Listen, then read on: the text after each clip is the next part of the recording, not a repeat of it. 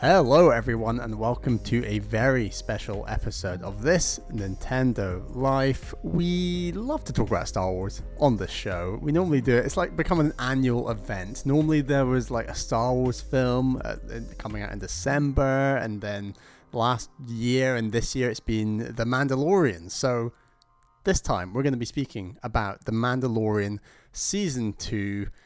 MBZ, what do you have to say about Mandalorian? He's a good guy. I like his helmet. I like his armor. He's cool. He's a cool man, and he goes around the galaxy. So this is an interesting one, right? With Mandalorian, that I think the last season was pretty good, all things considered. I think let's talk about Star Wars fandom for a second, right? Like, I think we've just been in this place for a while where no one agrees on anything, ever, at all. The quality of it, whether it's good, whether it's bad. Me personally, I think that when we talk about the sequel trilogy, right, with Force Awakens through Rise of Skywalker, individually as movies, I like them all quite a bit. However, as a cohesive whole, they're a fucking mess, right? It's one of those things that Disney has kind of just screwed up really badly by just giving it to different directors and being like, Rian Johnson, just write what the fuck you want. Like, don't even think about what JJ set up at all. Just write your own thing. And, like, that's great if you're going to do a standalone. But I think, like, in the middle of this trilogy where you're trying to set stuff up and you're alluding to things in Force Awakens, and then they don't pay off, and then the fan base gets mad, and so then you do pay them off weirdly in a way that doesn't really make sense in the ninth film. It's just, they just found themselves in a really shitty place, and it's all their own fault. Like, they just made a bad decision, which was, I don't know, let's just fucking make directors do whatever they want with this giant fucking global franchise, and that was the wrong move, man. Like, they should have just given it to one person, or like a team who was going to consistently do it throughout and make it work. And I think that's left a lot of people in a bad place with Star Wars. It is interesting because since Disney have been running the show, it has all sort of been headed up by Kathleen Kennedy, I believe, and and a team, I guess, decide who directs what, where, what happens where, and she definitely, in my view, has had a very mixed kind of, few years being sort of the head of Star Wars, as it were. And I mean, if you throw stuff like Solo in there, which was just a complete fucking bomb. The only Star Wars episode we did that I guess wasn't around Christmas was Solo, because that came out in like May or some random, shit. So yeah, and it's weird because people are very mixed on the sequel trilogy, but as you say, Solo people really didn't like, and then Rogue One was like one of the great kind of successes under the kind of Kathleen Kennedy era, and then we've got The Mandalorian. Season 1 was like the only thing on Disney Plus for a very long time, so it almost made this crazy big impact, I think. Yeah, and shout out to Disney for making that, I don't know, 4-month delay to the UK and then still doing it weekly because they're fucking monsters, apparently. Yeah. And I think season 1 was fairly popular. I think people like Mandalorian is this really nice hybrid of just kind of bringing together, obviously it takes place between the original trilogy and the sequel trilogy, but there's a lot of references to the prequels, and that it's a really nice thing that they're doing that ties a lot of the universe together. And shout out to my favorite prequels moment of this season, which was the fucking Slave One dropping the silence bomb that they use in episode 2. I fucking love that shit. Like, as soon as I saw it drop, I was like waiting for the dead silence, and then the bwah that follows it with the blue fucking just radius cuts through fucking meteors. I love it. So good. Oh, great stuff. So good. And like, my favorite thing about season 2 is that it is just, season 1 was slow, there were mixed episodes, but season 2 is just building on what they already delivered, and they're connecting it all together. That's one of my favorite things about Star Wars, is the way it all connects together. Like, my favorite episode is episode 3 because it connects episode 2 to episode 4 like that, it just in a really great way. And like, I love what they're trying to do where they're opening it up. Obviously, a ton of new series of different things that spin off from Mandalorian that we can talk about. Yeah, just splintering out, into loads of different They're just things. kind of going full on TV, full on utilizing Disney Plus. They're really kind of like Marvelizing Star Wars in a way. Yeah, we can talk about how we feel about that necessarily. Yeah, I mean, but, and you already feel it from what Kathleen Kennedy's already done with Star Wars, where I think Marvel, people look at the Marvel universe in a positive light, but people accept that some movies are really good and there's some massive duds in there as well. And I think that's generally, although I don't know a ton about this, is people's attitude to the Marvel TV shows as well. It's just like, there's some great stuff in there. Others are less good than others. And I think if Star Wars is going this way of Disney throwing everything at the wall and seeing what sticks, it could be worse than that, honestly. Like, I don't think it's ideal to have a lot of bad Star Wars out there, which is maybe what we're heading to. If you talk to some people, they would say there's more bad Star Wars than there is good Star Wars, right? That's an opinion of people. More bad than good Star Wars worse than no Star Wars? And I don't know. Yeah, I would rather just have Star Wars, Exactly. So I love what season 2 did to just kind of link it all together, and it feels more of a consequential story arc at this point. I think my biggest criticism of the first season was sets up this great mystery at the beginning. Who is this fucking baby Yoda? Where did he come from? What are you going to do with him? And then we forget about that for 5 episodes, and we do Monster of the Week for 5 episodes, which was it's cool to see other parts of the galaxy. It's fun to go around and kind of get a kind of flavor, right? It's almost like a trip of a tour around the world type of deal of let's go to this kind of grassy planet, and then let's go to this one where it's underwater or whatever, or just finding different ones. There's one on a prison ship, right? They're gonna attack the kind of Western genre, but also mix in stylings from samurai films in here and other types of media to create this thing that is something different from what you've seen in Star Wars before. And I think that was a good building ground. It was good okay, this is our starting block for where we want this series to go and what type of show it's going to be.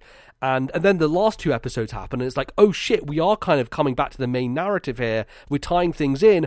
There's a Darksaber, that's a thing from Clone Wars, I think. Is that in Clone Wars? It's from Clone Wars and Rebels, yeah. It's in both, right? And so you're having this thing that is starting to tie together previous Filoni projects into this new thing. And so you start to get excited. And then season 2 happens, and the first 2 episodes are okay, we're back to Monster of the Week again. And so I was a little, at the start of season 2, I was okay, well, fine, I guess that's what this show is going to be, but I did hope it would be more. And then episode 3 happened, I was oh, wait a second, we are doing more now. And you're getting Bo-Katan coming in with her Mandalorian crew, and then we do meet Boba Fett properly after the tease of episode 1, and then everyone kind of comes together at the end to do this epic thing to save Grogu.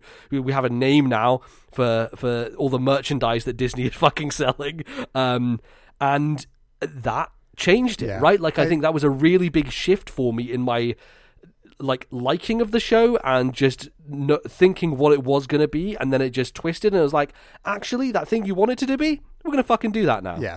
I agree. I think the season took off when that 3rd episode, Chapter 11, The Heiress with Bo-Katan, and I've not caught up to, and I'm watching Clone Wars at the moment, I should say, and I'm not even at the stage where we even see Bo-Katan. I'm at near the start of season 4. Wow, really? Is it that late that she comes into it? Yeah, I believe she's in 5 or 6, and I believe there's 7 seasons total. So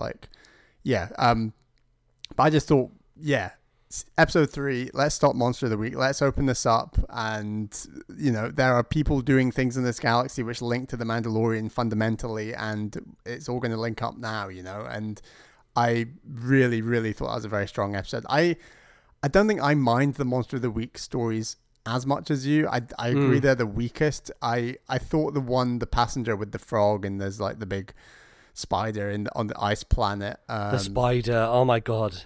For me, that's the worst Mandalorian episode there's ever been. It's just nothing is accomplished. It is just literally finding this ice planet, some eggs go in a bath, Grogu eats some of them, and then a big spider chases them. And sure, some X-Wing pilots show up at the end, but we don't even get payoff for them at the end of this season. Maybe that's the thing that's for Rangers of the Republic or whatever, the other show that they're going to do. Who knows? Yeah. But for me, that was just such a nothing episode. Nothing progressed in the plot. It wasn't an interesting action thing. It was just running away from fucking spiders, which who likes spiders? Come on. That was where my sister was I'm not, she caught up basically. She was I'm going to catch up on this before the second season. And then that episode just basically just stopped her watching the entire show. And then after that, it gets good again. So it's like, it's a real bummer that they just have that episode in there. For me, it's a real dud. And I think the season actually opened really strongly with like the fake Boba Fett with there's this guy it was a good called tease, Cobb Vanth. There we go. Yes, who's wearing Boba Fett's armor, and it's like, where is this going? Why has he got Boba Fett's armor? And like, sure, it is Monster of the Week. We are hunting. So something I want to point out as well about Cobb Vanth is that he has a weird interlude chapter in the book Aftermath that I have read, where I believe he is trying to buy that armor off of somebody. And I guess he does do it in that case because he buys it off a Jawa or something. And I didn't actually realize that until I was listening to another Star Wars podcast that pointed it out. But he is actually like a character who has existed in canon since this new Disney thing took over, which is interesting. And like apparently that's what Filoni and Favreau love doing is they. Like Filoni is a big fan of the video games, for example, and there is like... I mean, that first episode is literally a quest from KOTOR. Exactly. Like the Krayt Dragon, literally in the game, you go and get a bunch of fucking banthas and stick them outside the cave and put bombs on them so that the Krayt Dragon eats them and it explodes it from the inside. Literally, like, point for point, the episode is what you do in the game, which is kind of crazy to me. And was very cool. The Krayt Dragon looks very different to what it does look in the game. A lot more threatening in this one, and a cool action sequence. But also like Gideon's droids later are from another Star Wars game in the 90s. Dark Forces, I think, or something. Dark Forces, exactly. Yeah. So it's like these really deep references that ultimately became legends are now like being reintegrated back into just all of these things. Bally, when are we going to get the reference to the fucking Gungan sim game you played? That's what I want to know, right? Gungan when is Frontier. that? When are the Gungan Frontier references going to get pulled? That's what I want to see. That game is so much fun, but yeah. There's a whole lot of Gungans going on in Clone Wars. I wouldn't rule out. Well, we're going to talk about the wider universe in a second, but like, we will 100% be return to Naboo at some point with that. 100%. For sure. Totally see it.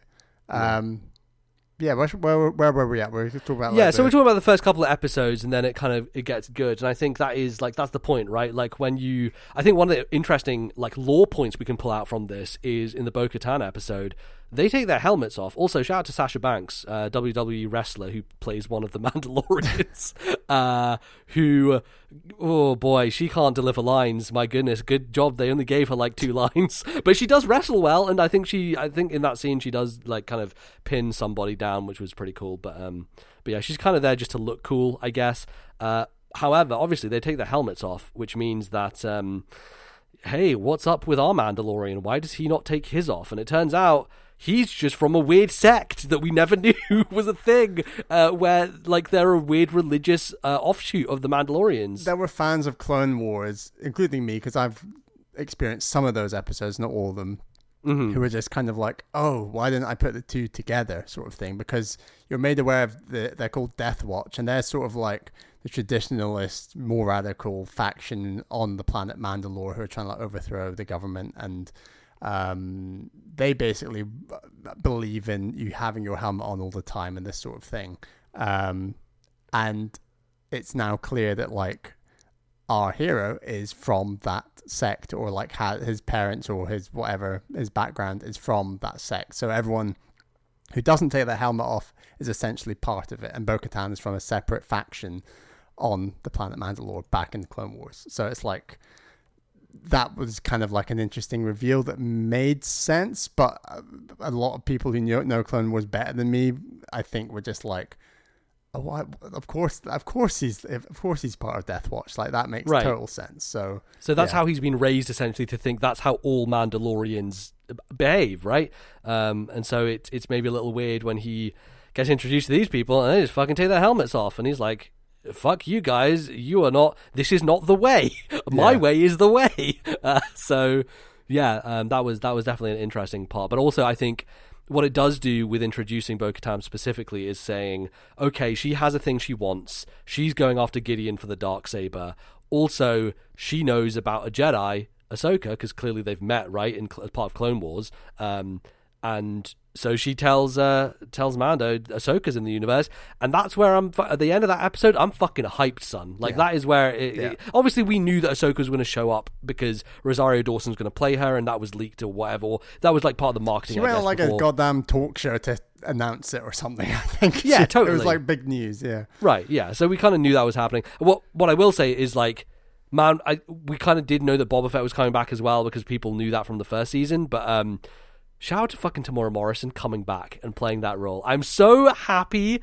I'm so happy that they did that because, like, there is one of these things, right, where Star Wars fans are anti-prequel and they want Disney to ignore it and just never touch it again. But I really appreciate the lengths to which Filoni and crew just are like, no, and just decide we are going to keep this stuff, and sometimes we're going to double down on it, right? And that means like following what George Lucas did, where he went back and fucking redid the fucking original game movies again by using Tamora Morrison's voice for stormtroopers in the Blu-ray cut of those movies, which Bo-Katan then calls him out for later on. She's like, I've heard your fucking voice a million times. But like just getting him back in that role, I thought was brilliant. I was glad they did it and didn't go a different direction with it's fantastic. And like he is a different look to what he was in the original trilogy, I will say. Like he's bald, right? Well, I mean, obviously bald, but I mean like his look in terms of like his armor, he's cleaned it up, and he doesn't initially, it's still like dirty, but then he's also got like almost like a kilt kind of thing. Like he's got more of a, his bottom half kind of just looks like one of the Sand People essentially when you first see him. A little bit. It looks a bit more rugged, I guess. And, but you're getting all these action scenes. I think you mainly see him in action in the episode,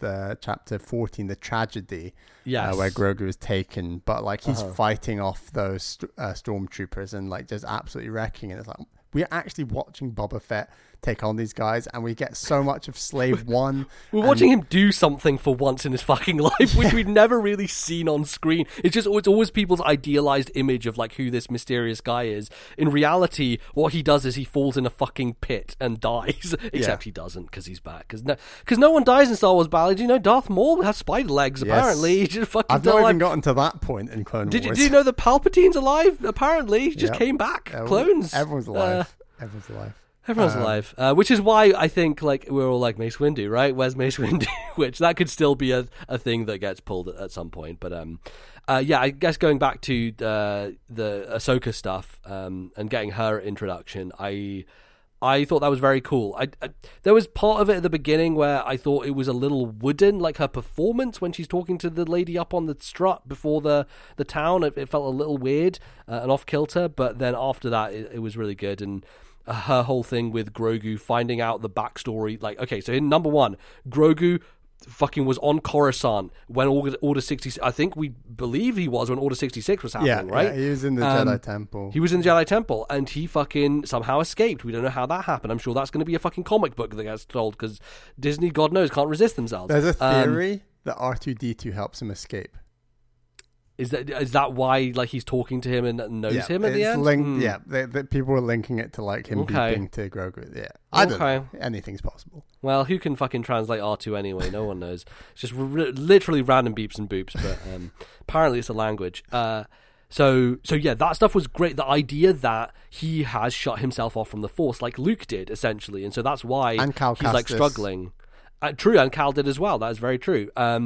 And so he is struggling to like regain his Force powers, but he has attached this bond now with Mando, and that is why Ahsoka then doesn't want to train him, right? It's like she comes from an era of old Jedi who are like, yo dude, this attachment shit went real bad, especially because for her master literally became the fucking dictator emperor of the universe. Ahsoka literally, actually, she doesn't even consider herself a Jedi. And right. I think she's kind of moved into this whole kind of, a lot of people theorize she's a bit like a grey Jedi. At the same point in time, Luke is actually a bit like a grey Jedi. We can talk about him in a second, but like, the Force is very much in a period between episode 6 and 7 where Grey Jedi, I think, is the thing, and they're probably going to go for that a lot more. And obviously, Grogu has huge attachment to Din Djarin, and like, you know, that is just not a thing traditionally that was in the Jedi Order that we know about in the Republic. So like, there's lots of themes they play with, and I think incorporating Ahsoka into these themes around the Force, because for me, one of the things the sequels mess up the worst is the Force and like what it means. Is it bloodline? Is it taught? Are you born with it? Is it a combination of the and it's just between Last Jedi and Rise of Skywalker, it's just an absolute mess. Some of the messaging coming out of that. So I think if this series and other series around it kind of like improve on the meaning of the Force at this point in time and the ideas around prophecy and kind of link it all together, I think that could be really strong for just, I think the Star Wars community is honestly just crying out for a bit of structure to kind of like the meaning of the Force at this point in time. Well, you know what they do say in this show at one point? You know what words they say? They say fucking M count. They say M count. They say M count. And I hear that shit and I lost my fucking mind. They back, baby. Metachlorians in the building. Oh, that was very interesting. And that clone facility area seems like this is the Palpatine project, right? That kind of feels like what it is kind of hinting at is, does Gideon want to bring back Palpatine, or is Gideon involved in creating Snoke? Is that a thing that's happening? Or both. Or both, right? Totally like going to link. Right. So like, is it that Gideon is responsible for bringing back Palpatine and then Palpatine initiates a Snoke project? Is it that Palpatine already has existed already because he already had a clone of himself made previously and that clone has just lived? The other thing about clones that I wanted to get back to is the point of Boba Fett. Like his age obviously makes a lot more sense because he wasn't, they have the line in Attack of the Clones about how Django just wanted a regular clone without any age acceleration, without any age growth, right? So the weird thing about the Stormtroopers is like, I don't know what their life cycle is because they have been sped up their age growth to a point where they would definitely have aged out by this point in time. I mean, that's something that's definitely a big grey area, is what proportion of Stormtroopers are even clones at that point in time versus recruited. And obviously they made a point of the First Order in the sequel trilogy being recruitment, and you obviously hear about Finn's backstory. So like, yeah, true, but also there is that conversation between Kylo Ren and Hux of like, your motherfucking clones or shit like that, right? It's like, we don't do clones, they are terrible, versus my trained units or whatever. Right. So that is still addressed of like, there is this kind of partial militia that is built from slaves or people across the galaxy who just are orphaned or whatever, who just get drafted into becoming stormtroopers, versus the leftover clones from the fallout of the entire Clone War situation. My understanding is it's a dwindling number that is progressively getting smaller, right from Order 66 through. Like it's and I think that maybe explains why Bo-Katan has a very strong reaction, because it's probably been a long time since she's heard a stormtrooper with Tamora Morrison's voice, and right? Tamora Morrison's not playing the voice of other stormtroopers we see, for example, I believe in this. So like, okay, for me, it's implied they are not clones. At least most of the ones we've seen. I think by this point in the universe, you're probably right. Although, if we think about it from the standpoint of Palpatine still theoretically had the Kamino connection for years and years ongoing, he could have just kept ordering more and more clones, right? Theoretically. Yes. So they could still be being grown and, keeping gone. They could keep pumping out clones, basically. Yes, is the thing. Totally. But yeah, I think Ahsoka and that episode is probably my favorite of the entire season. It has everything for me, from cool Jedi shit to a fight between her and Mando, to the Grogu revelations, to the kind of invasion siege thing at the end where you got Mando doing stuff on the outside while she has a duel with the lady on the inside with the Beskar spear, and it sets up that spear for later on as well. It's just a lot of chess pieces being placed while also things being paid off. And that's why it stood out for me. The Grogu revelations are kind of like my favorite thing about Star Wars. So it is the Force, it is Order 66, it's all these things. This is like, Grogu is arguably the most important character. Maybe he's the most important character of the whole of the Disney company right now. I'm not even making that up. Like, I think you're right. I think you are right. Yeah. He lived through Order 66. He was supposedly like 20, 40 years old or something, or the equivalent back then. So like, he was trained supposedly. And as you say, like, repressed the Force and has been rediscovered. It obviously goes off with Luke. We can talk about Luke in a second, but like, sure, like, he's clearly going to survive Kylo Ren's rebellion against Luke. Ben At least Skywalker. you assume so, right? Like you assume so. that no way the Knights of Grogu's Ren getting don't killed. murder everybody in that temple, Exactly. and people will get away So because we're talking about like a character who might have gone into hiding twice through two different like execution of Jedi at different points in time. two different temples coming to an. But the thing is, right? We don't know what's going to happen to Grogu. Does Mando go back and get him from Luke? And you know? he's only going to reach what we consider an adult age, like well after the prequels. In like 200 years' sorry. time, right? Like 200 or 300 years is when he'll be an adult, I guess. Something like that. So the point is like they can write him into just so much more future Star Wars, and he can literally be the next Yoda if they choose to go that route or not. Like it's just crazy when you actually think about, because of his age, just how much impact he has across the entire spectrum of Star Wars. And it goes the opposite way with Yoda, where the High Republic, which is like 500 years before, super clever. Yoda is like at his prime during that Right. period of time, right? So like you can have a green creature who we still don't know the origins of this entire species apparently, because George Lucas just didn't want to give him anything.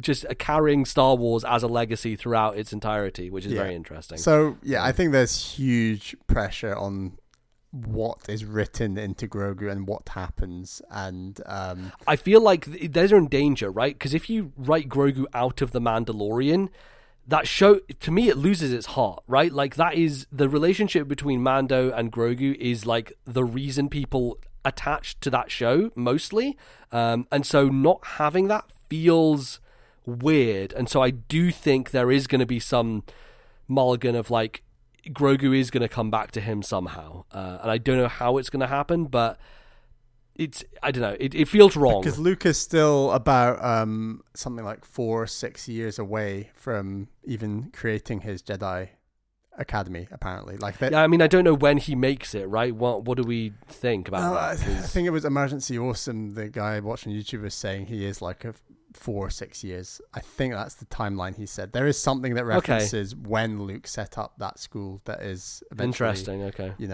torn down by Ben Solo. But yeah, because like Ben Solo, how old is Ben Solo during Mandalorian season 2? Like, man, like a kid, basically. Yeah, like you imagine that Han and Leia basically got it on for like I don't know, immediately. I would imagine. Celebrate the destruction of the second Death Star. So yeah, exactly, they were going out on Endor mate before they even left, But even still, like Ben Solo is a teenager by the time that he executes, all the Jedi. So like, yeah.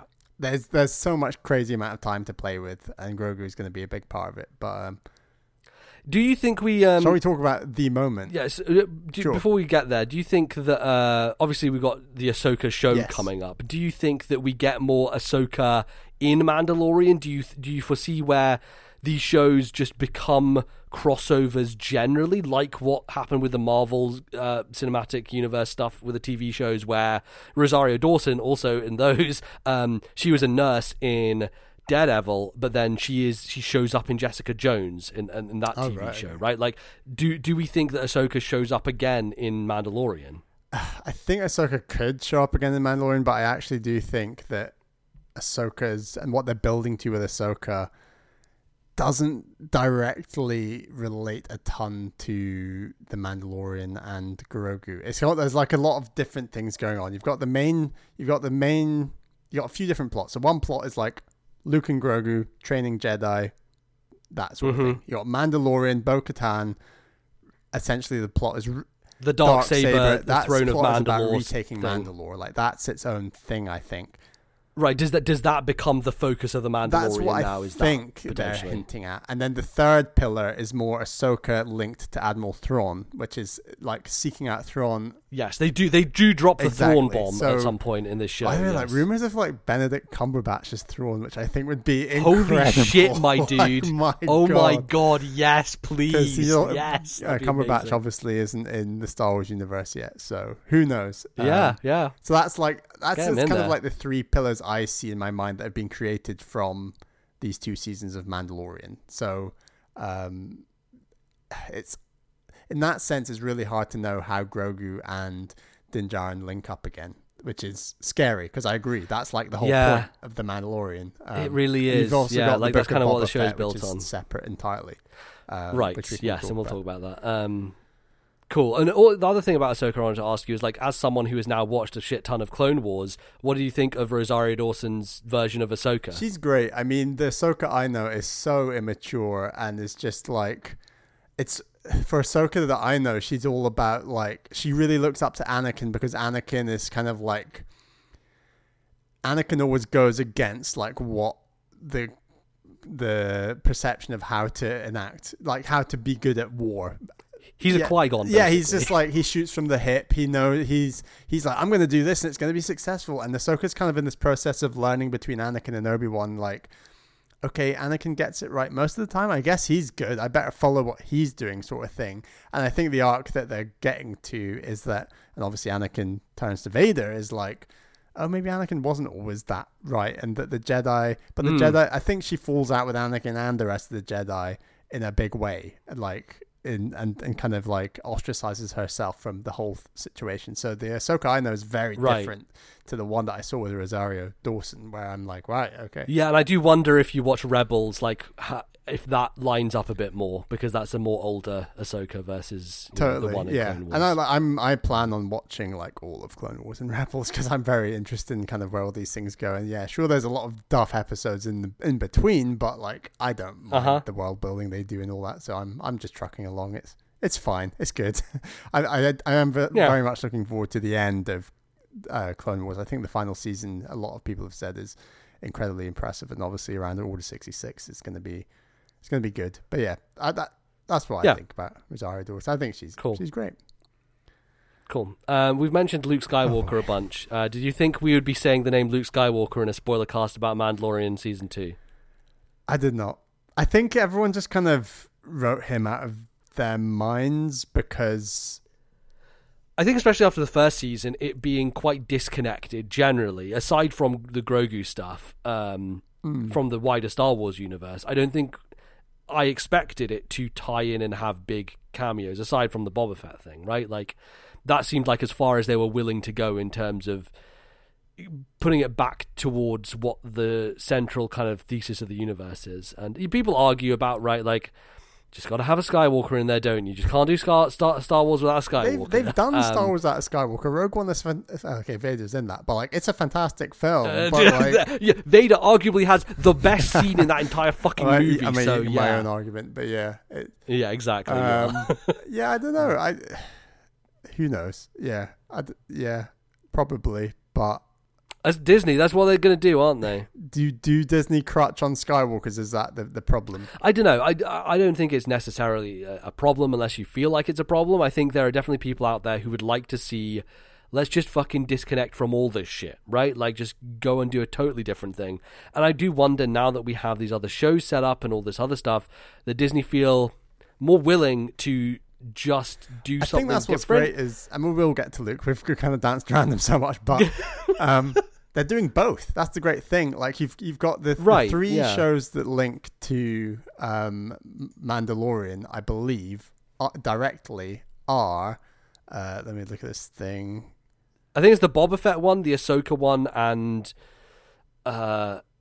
I guess Rangers of the Republic. Rangers of the Republic, know if that's directly Ahsoka, tied. And the Book of Boba Fett, which they didn't want to include in the big announcement because they didn't want to spoil because it was teased at the end of the final episode. So you've got those three, and then we can talk about the other ones they're lining up later. But like, you are gonna get new seasons of Star Wars with characters that are from a completely different time perspective. That. I actually think they probably will link it together in some way, in a weird way, but we'll see. I think. Yeah, and all of those are of the same time period, right? So I am more interested in like this High Republic stuff they're doing. Obviously, they're writing books in that era. I need a show or a movie. You're getting one. You're getting the Acolyte. Yes, right. So that is the one thing that they are doing. But I would like more of that, please. Right? Like I want classic era, like height of the Jedi shit, right? I want to go deep. Let's go fucking thousands a year. Let's hit that KOTOR kind of era in the actual canon of current Star Wars is kind of what I'm looking for. Because this stuff is great, but all of it is like post sequel or post original trilogy, Yes, I should yeah. say. So it's kind of just playing in the same ballpark. It's kind of the safe territory for Star Wars, you know what I mean? It's like the thing that the most people know and therefore connect with. So. And obviously Star Wars Obi-Wan Kenobi is very safe, and Hayden Christensen. Yes, totally. Ewan McGregor. Oh my fucking god, we gotta talk about that shit. You're bringing about fucking Hayden Christensen. So it's going to be 4 episodes apparently, which... Yeah. Because... You were saying that it signaled that they basically were just adapting the movie to a TV show, and that's why it's so short. My go-to source of information is always Emergency Awesome on YouTube. Check him out. High fives, guy. Shout out to High Fives, He guy. is the knowledge I like to follow. He claimed that Solo was going to be the first of a trilogy of films that all linked a plot around the kind of crime syndicates of everything going on in that time period. And That's why there was the Darth Exactly. Maul tease at the end. So it was going to be the Solo film, which we got. And then there was going to be an Obi-Wan Kenobi film, and there was also going to be a Boba Fett film in and around the same period and linking to Darth Maul and Obi-Wan's confrontation with Darth Maul, which also happens in Rebels. But anyway, yes, exactly. Now they're going to do Obi-Wan as its own thing. So in my view, a lot of the plot ideas they were going to link to Solo, they'll reuse some of those plot ideas, I bet, to do this 4-episode thing. You know, like I think it's going to make sense. But, yeah. Yeah. So anyway, Luke Skywalker. So here's the thing, right? They're at the end there in that final episode, and that X-Wing goes by, and I'm like, it's those fucking pilots from episode 2. They're coming back to help. That's exactly the first thing that came to my mind. I was like, they're coming here. The whole cavalry's going to come in, and we just see the first. You thought they were the rescue? I thought we're going to see the first X-Wing, and then there's going to be 100 X-Wing just flying past. That was my thing. But then it goes into the dock, and then I'm like, can I just say something? So okay, say you get 100 X-Wings, and all these New Republic pilots suddenly get out with their blasters. Yes, they're going to get torn to shreds by those droids. Yes, so I know. Yeah, I wasn't. Look, I'm just in the middle of the episode. Like, I'm not really thinking that hard about it. You know, like I'm just kind of thinking, what would Disney do right now? Probably bring back another character who we've already met in the season, right? Because that's what the final episode is always about with this show. At least for the 2 seasons we've had of it, is get the gang together to do a thing. Mainly save Grogu is the thing. We've done twice now. Are we going to do a hat trick for the 3rd time and save him from the clutches of Kylo Ren? Who knows? But that's kind of where my head was at with it. And then you just see this guy in a dark cloak, and a green lightsaber goes on, and I'm like, Jesus fucking Christ, what are they doing? And obviously by that point, like, you know it's Luke, right? And if you do catch the glove, you know it's Luke. The real question was... It was only once I saw the glove, I was like, it can't be anyone else. Yeah, but it is like the inverse of the Vader Rogue One scene where he's cutting down people. This is like full height of his power Jedi Luke Skywalker just demolishing these fucking robots. Like, he literally crunches one up into a ball of metal at the end. And it's like, Jesus, this dude he's on his shit now. Like, he knows what he's doing. He is a full Jedi Master, and... it ruled. It was great. And I do think that we're maybe a bit split on how we feel about the reveal of Luke and what they decided to do. Yeah. But they just did CG Luke. And if he's just standing still and looking, it looks good. Yeah, right. Like, the technology is there to make it look realistic. However, as soon as he starts talking, his face just doesn't move properly. Like, it's this weird stiffness, and it really threw me off. And, like, I love that moment. I think it's amazing. I think it's kind of ruined by the CGI just not keeping me in the moment. Yeah, it's a shame. You found it more jarring than I did. I can't disagree. It is jarring. It's weird. It's just one of these things with, like, contracts, you know? Because... Yes. If they had a Luke Skywalker season lined up and they had recast Luke, and obviously loads of people on the internet are saying Sebastian Stan, who plays like the Winter Soldier, yes. and I think he looks he looks just like young Mark Hamill. He's got a facsimile, and like I'm like sure it's there's not other the same, but like it's close there's enough. other actors out there. Like I'm totally of a mindset where if you want to recast Luke, that's totally fine. I've just seen this person slay all those droids with a green lightsaber. If his face looks a bit different because you've recast him, like as long as he's acting Luke, it doesn't matter. Like I can put myself there. I'm not sure. You might need to throw a line in there for the casual consumer or the casual audience member who's like, who the fuck is this guy, right? Because not everyone is going to clock immediately it's a young Luke Skywalker. It's tough to do a reveal with a recast. Because right, like you have to have someone go Luke Skywalker, or like some weird line of dialogue that really, I think the glove and the green lightsaber and the trail of droids is maybe. But like Bally, we're talking about like real casual, like someone like my mum or First your of all, mum. congratulations to those mums for getting to the end of season 2 Mandalorian. Is my first thing to say. But yeah, I see what you're saying. But you know what I mean? Like they're not gonna. They're just gonna be like, oh, Jedi, cool, right? They're not gonna clock that's who it's supposed to be. True. Which is why you kind of have to do the CGI. Yeah, and I think that's the degree. realization Disney have, and it's clear that out of all the series they've got lined up, they don't have a Luke Skywalker season lined up. They don't have Sebastian Stan in the wings ready to do. That's if that is happening in the future, great. But we're not at that point now, and to cover over the gap, are you going to have the one shot of CG Luke? Fine, like it worked, I guess. I was just going to say, like the second that X-wing arrived. I don't know. It's one of those power dynamics where I was like, there is nothing in this show that I've seen that can do anything against these droids. Like that, like what I will say, they do a fantastic job of showing that these droids are stupidly powerful. Totally. Like when Din Djarin is fighting them, he is scrapping for his fucking life. Like they are destroying him. Yeah, it's like you got lucky with that one in the door, and that was a neat trick to suck them all he's out. fighting one of them, and now there's a fucking army of 30 of them, and it's like you can't do shit against these guys. Once they came back, I thought, right, I know that they waved around that Darksaber a bit, but there's no way in hell that they can take out all these droids with that Darksaber. No matter who has it. And like, you needed the Deus Ex Machina, which is a Jedi.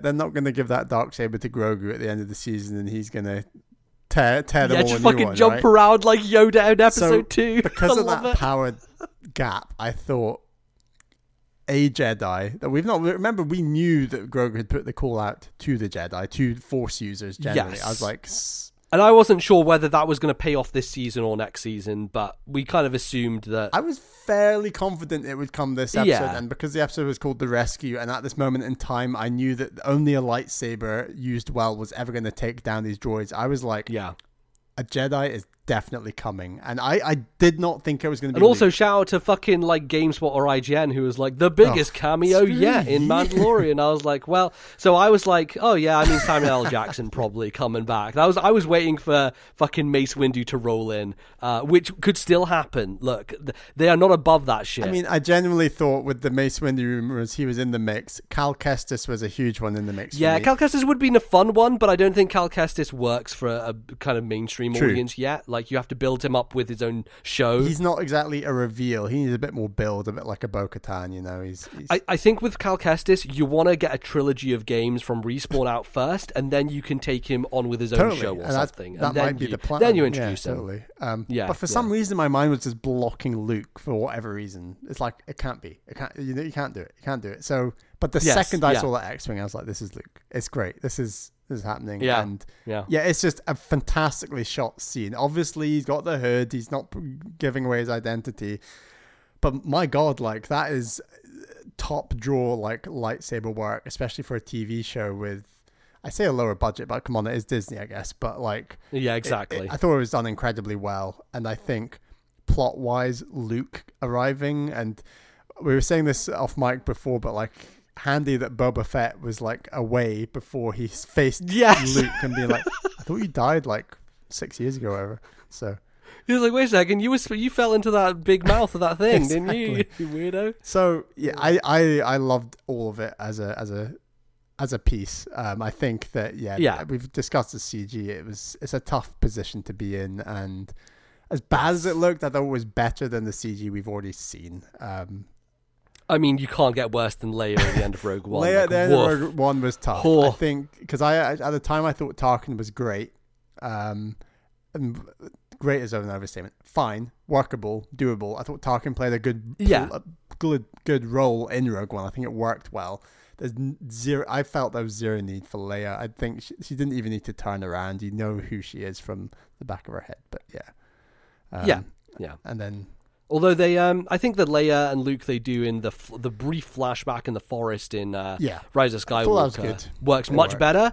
I think it's partially because it's a dark scene and they just have the glow of the lightsabers lighting them, and so it does work. Versus this, where it's a much more obvious. You can clearly see everything going on. It's like very stark lighting. They're like all on the bridge, right? It's very it's tough. It's tough, but as a whole thing, I think it worked fantastically well. And I think plot wise, having Yoda go with Luke at this point in time. Grogu, you mean, not Yoda? Did I say Yoda, baby? You said Yoda, yeah. Grogu.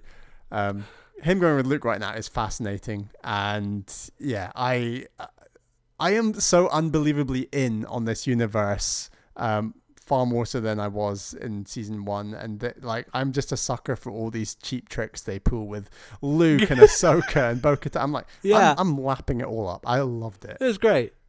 Were there any other episodes that you wanted to call out? We didn't really talk that much about the Boba Fett episode, aside from he comes in with Fennec Shand and he's like, bitch, that's my armor, and Mando's like, no, it's not. And obviously you have the entire thing of Grogu on the Seeing Stone meditating. Meanwhile, they're dealing with all the stormtroopers, and then he gets taken. It's pretty much just an action episode. That entire episode. But it does R.I.P. the Razor Crest. That shit gets blown up, which maybe that's the real tragedy of the episode because it's called the tragedy. Yeah. And so that's kind of a bummer. I wonder what's going to happen because obviously right now, what ship did they use to get on there? And I guess Boba went off in his Slave One on his own. So I don't know. Is he coming back to get them? They stole a Imperial ship to get on. They did. You're right. On Gideon's ship at the end, and then Boba Fett, as you say, took Slave One. We've not talked about Book of Boba Fett. We could mention that in a second, but so they took that ship. So he is shipless. He is Grogu-less. And he's got a Darksaber, so it's fascinating, where... Yeah, I do wonder if we have a time jump or what happens. Sorry to reference him again, but the emergency awesome theory on this, and this ties into the Book of Boba Fett, is that it's confirmed that the Book of Boba Fett will come out December 2021. It's also confirmed that Mandalorian Episode 1, Season 3, will come out Christmas Day 2021. So there will be 3 or 4 weeks, 3 or 4 episodes of the Book of Boba Fett in December on Disney Plus before rolling into Mandalorian Season 3. So basically, the Book of Boba Fett is supposedly initially just a 4 or 5 episode thing, or maybe 3 episodes, that is going to set up something plot related that will run into the Mandalorian. That's his theory. Okay. We know those dates. Okay, that makes sense.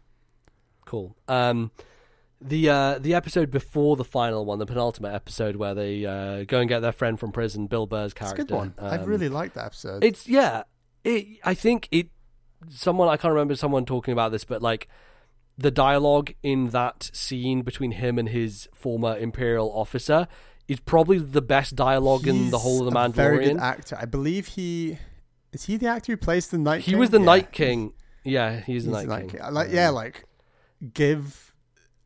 I love just as a Brit, it's quite nice to see this really evil dude given a Southern American accent. It was this works. 100%. That Southern American accent works so well for that character. I was like, why are more, Imperials not given these accents? They're great. I thought it worked really well. I mean, it's totally a holdover of the era, right? That time and place, you're going to make a twirling mustache British dude as your villains, right? That's just the way it is. But they obviously want to change that, and obviously they want to ground the universe a little bit more, I think. And I think doing stuff like this helps to do so. But yeah, that entire conversation, the fact he takes his helmet off and has to log into the thing, it's really well done. I have some misgivings in that episode about him fighting off people who I think are probably like locals versus like the Yeah. colonizing forces of like it's a little the way it's framed is a little weird to me. I think Bill Burr's also got a language. He says some things around them saying, "Oh, they're locals," but I think he said like to them, Empire, New Republic doesn't matter or something. Like he brings up the issue that like in reality the New Republic are not any better than the Empire. Right. Yeah. Yeah. So that was a bit weird, but his conversation and his like. He's kind of like laying out of an ideology almost to this guy. It's like the most depth that I think Star Wars has had in a conversation in a long time, honestly. Because really, it is pretty surface level, right? Like it's a fun show and it's a good show, but it's still Star Wars. It's still very fairy tale. It's still very surface level. And I think digging into some of that stuff is definitely more. I would say interesting. the Imperial officer that they take out and take out their ship at the end of episode 3. That guy who's like killing all his own dudes and shit is like, I thought the acting for that guy as well in the 3rd episode with Bo-Katan was very good as well. Like these are just 2 really well acted, believable Imperial officers who are, you know, doing some heinous shit to further their aims. Is like, you don't get that very directly in Star Wars other than Vader choking out the things or them destroying Alderaan. Like it's what I love about this show is that you're seeing the brutality of the Empire on a very localized level that I think the films fail to do by and large. Yeah, totally. And I also appreciate, I think that Gideon has he knows what the fuck is going on. And so instead of being forced to fight Bo-Katan so that she can get her thing, he fights Mandalorian thinking, even if I lose, I've screwed over Bo-Katan because she has to. Yeah, he's like him laughing right? maniacally at the end, almost like, "Jeez, I didn't see." He's this like, side. "I screwed you over." Yeah. So that and was he's really like good, but, imprisoned by the New Republic by the end of the season, I guess. I believe so. Yeah, I mean doesn't he like get out of his manacles at some point when like Cara Dune like throws him to the side and he's like trying to fiddle with his manacles? I can't remember. Does what I think there, he like has a pistol ready to shoot or something, and then yes, he does, and then he doesn't get it off, and they stop him. Then they get him. He got. Maybe we'll find out what his cloning project was all about and more stuff like that.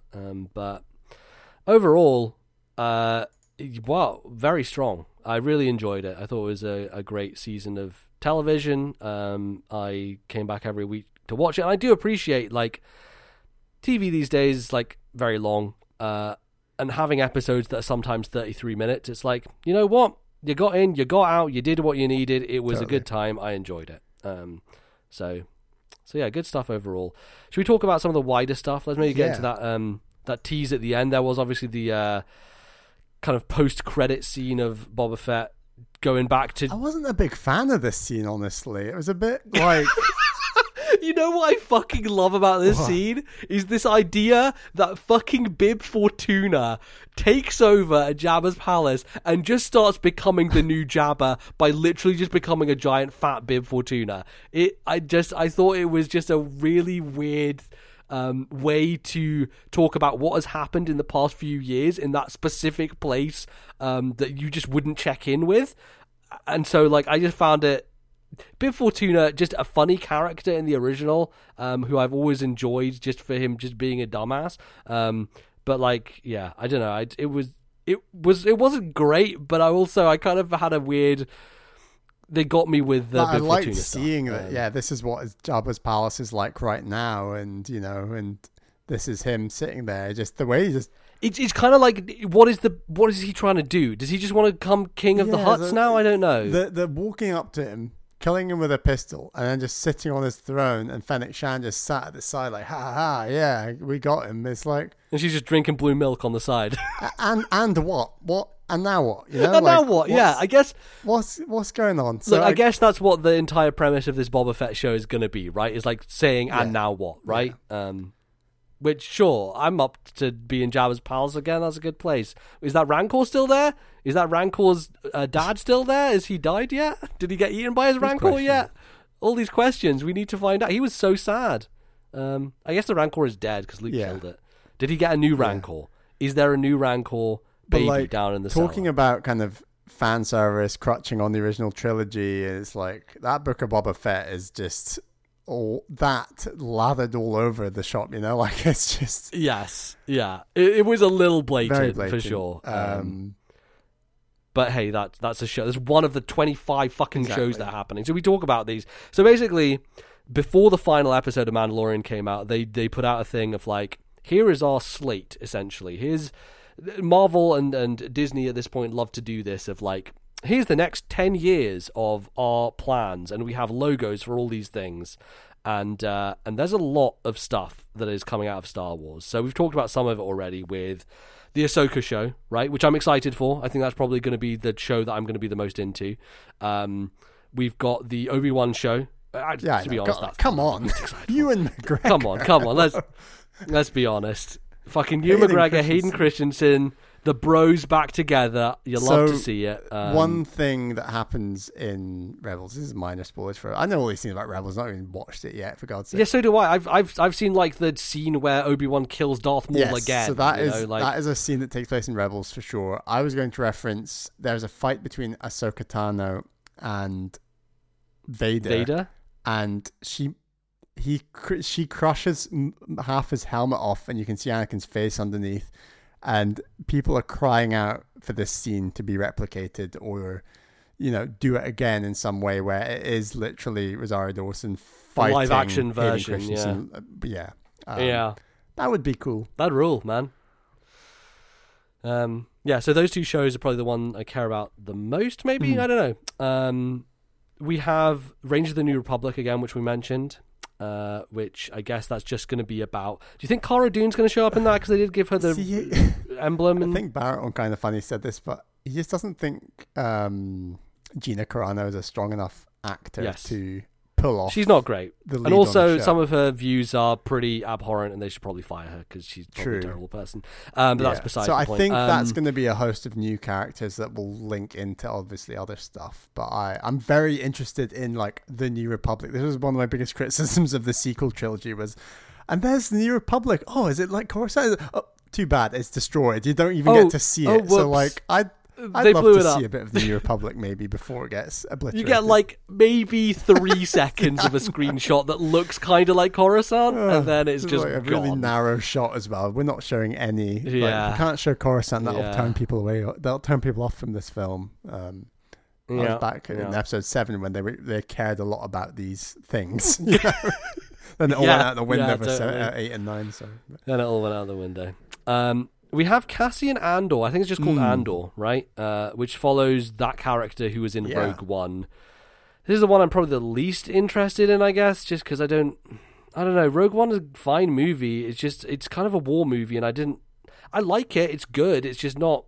I don't really care about that character. I don't really care what he's doing. He's just a normal dude in a Star Wars universe, and to me, I don't really care about normal dudes in Star Wars as much as... I think you got to be pretty invested in the formation of the rebellion. Yeah. And I think Rogue One does a lot of that, where like you're seeing all these like characters building the rebellion. And like, for example, that big temple they're in Rogue One that all the X-Wings come out of on Yavin 4 is apparently like an old Jedi temple that I hadn't realized. It's stuff like that. So I don't know. I'm into all that like rebellion forming stuff. Although I agree, the character himself, Andor, is fine. He's not exciting, and as you say, he's a dude with a blaster. Yes. Yeah, so we'll see how that goes. Then Lando. Are they bringing Donald Glover for this? I don't know enough about what's confirmed and not for this show, or even when it's set. Everyone obviously wants Donald Glover, and that makes it more intrinsically linked. He was by far the best part of Solo. Totally. Not even a question. So if they can get him and it's tied in, I mean, that show might link to Andor and stuff like that. But there is a long time period sort of between episode 3 and 4 that like... there's a lot to fill, so they can do anything really.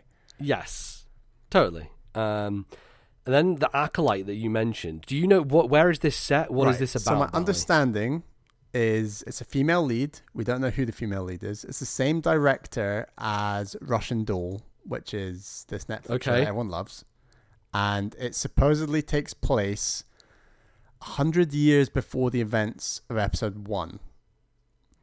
So, Mm, okay. the fact it's called the Acolyte means like it focuses on the dark side of the Force. So, Yes.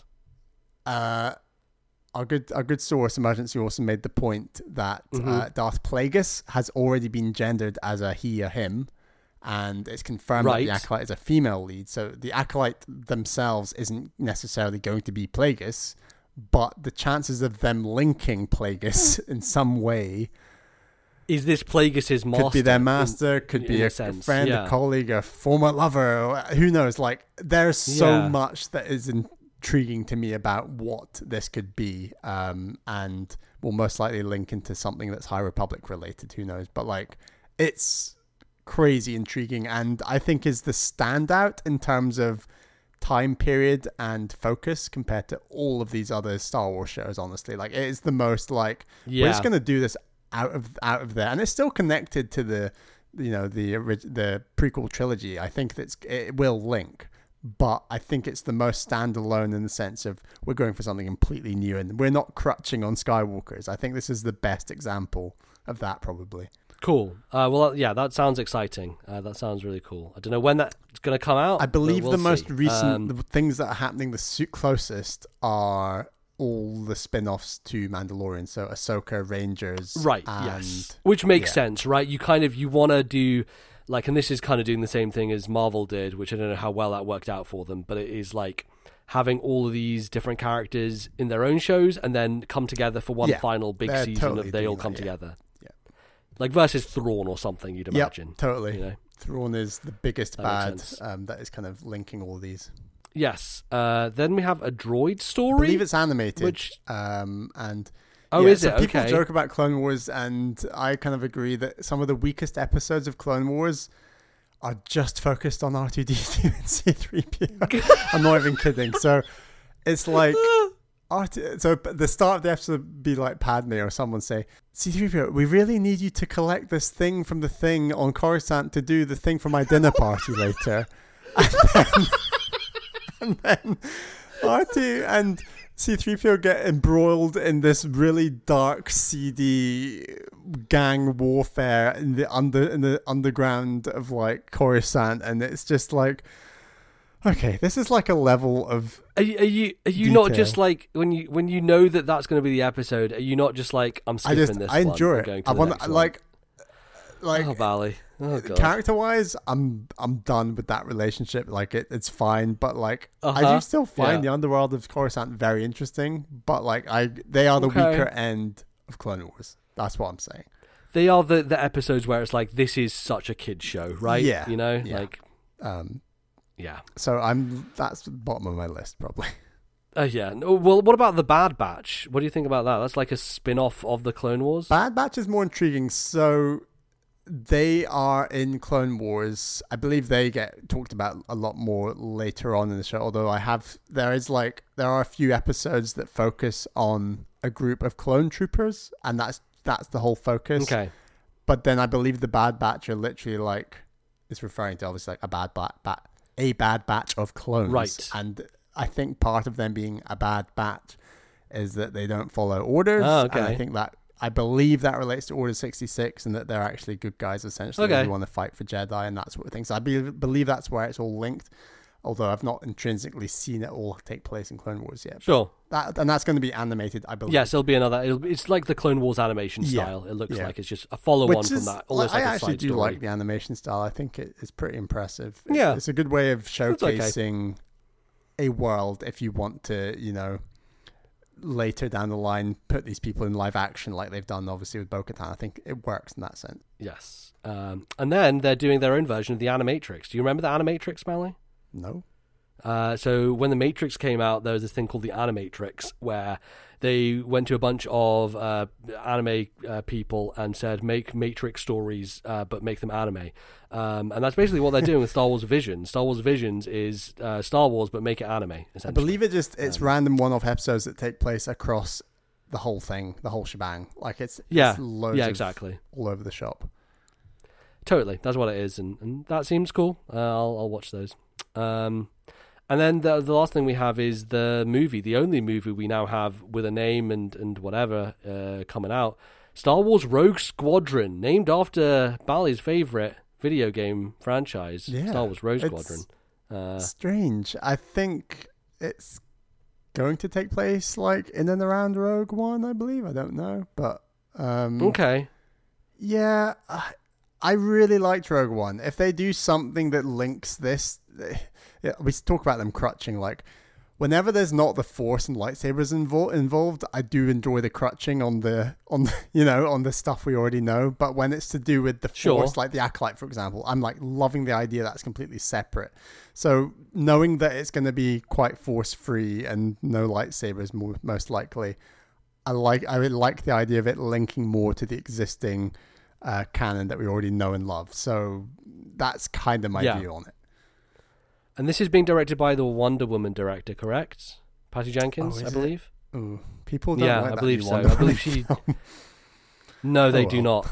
But she directed the first. I don't know if she directed the second Wonder Woman, but she did do the first one. And also, I find that film was kind of very, very average. But other people liked it. Anyway, she's directing this, which is cool. So that is a first for Star Wars. So yeah, that's to their credit. It is a first, it is a first. They've had Bryce Dallas Howard do a few episodes of Mandalorian though, so she has been on the shows. Which one did she do? I think she did one already.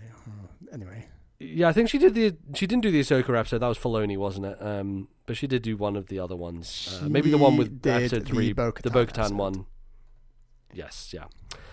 So yeah, that's kind of the slate for Star Wars, which is more than we've had for a while now. It's been kind of like post episode 9, they went quiet. And I think just probably because the internet was shouting at them non-stop and they just wanted to hide in their little hole.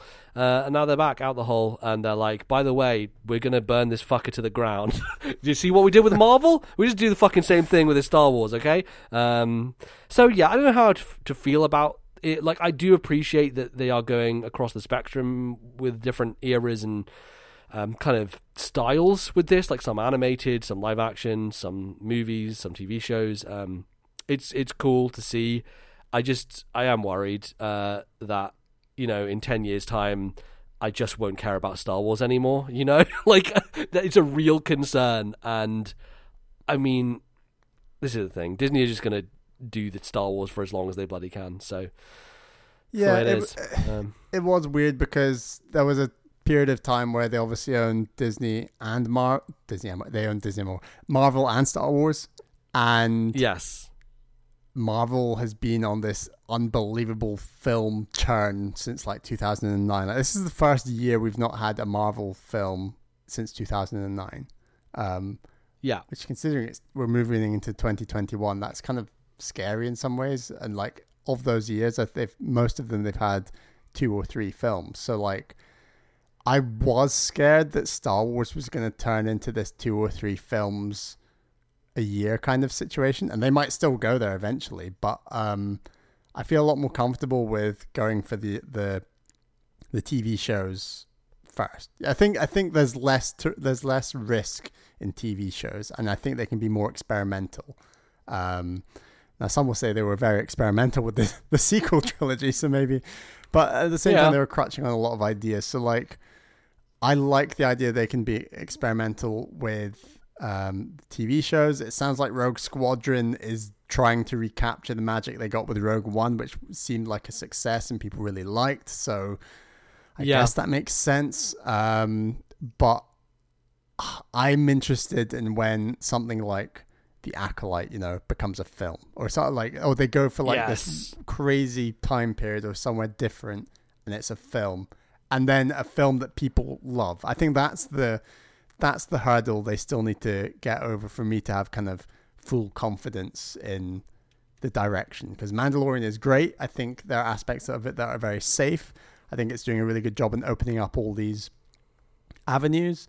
But yeah, it's when does Disney do something new with Star Wars that people love? And I don't think they're there yet. Yes. And so that's kind of when these new High Republic things happen, which the first book looks like is coming out the 5th of January. So very soon. Star Wars, The High Republic, Light of the Jedi by Charles Soule. And I believe that's an adult book. So it is actually, because some of these are kids' books, some of these are going to be YA. But this is an adult one. And it's coming out next week, I guess. So I guess I'm just going to buy that and read it. So yeah, maybe we'll do an episode on that if Bally wants to read it as well, but we'll see.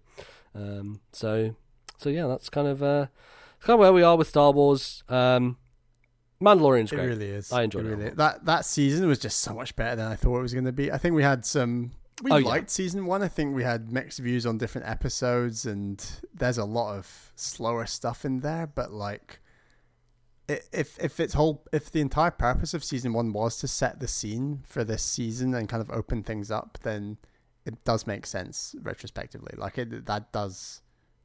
I am happy with how season 1 turned out in order to do such great season 2.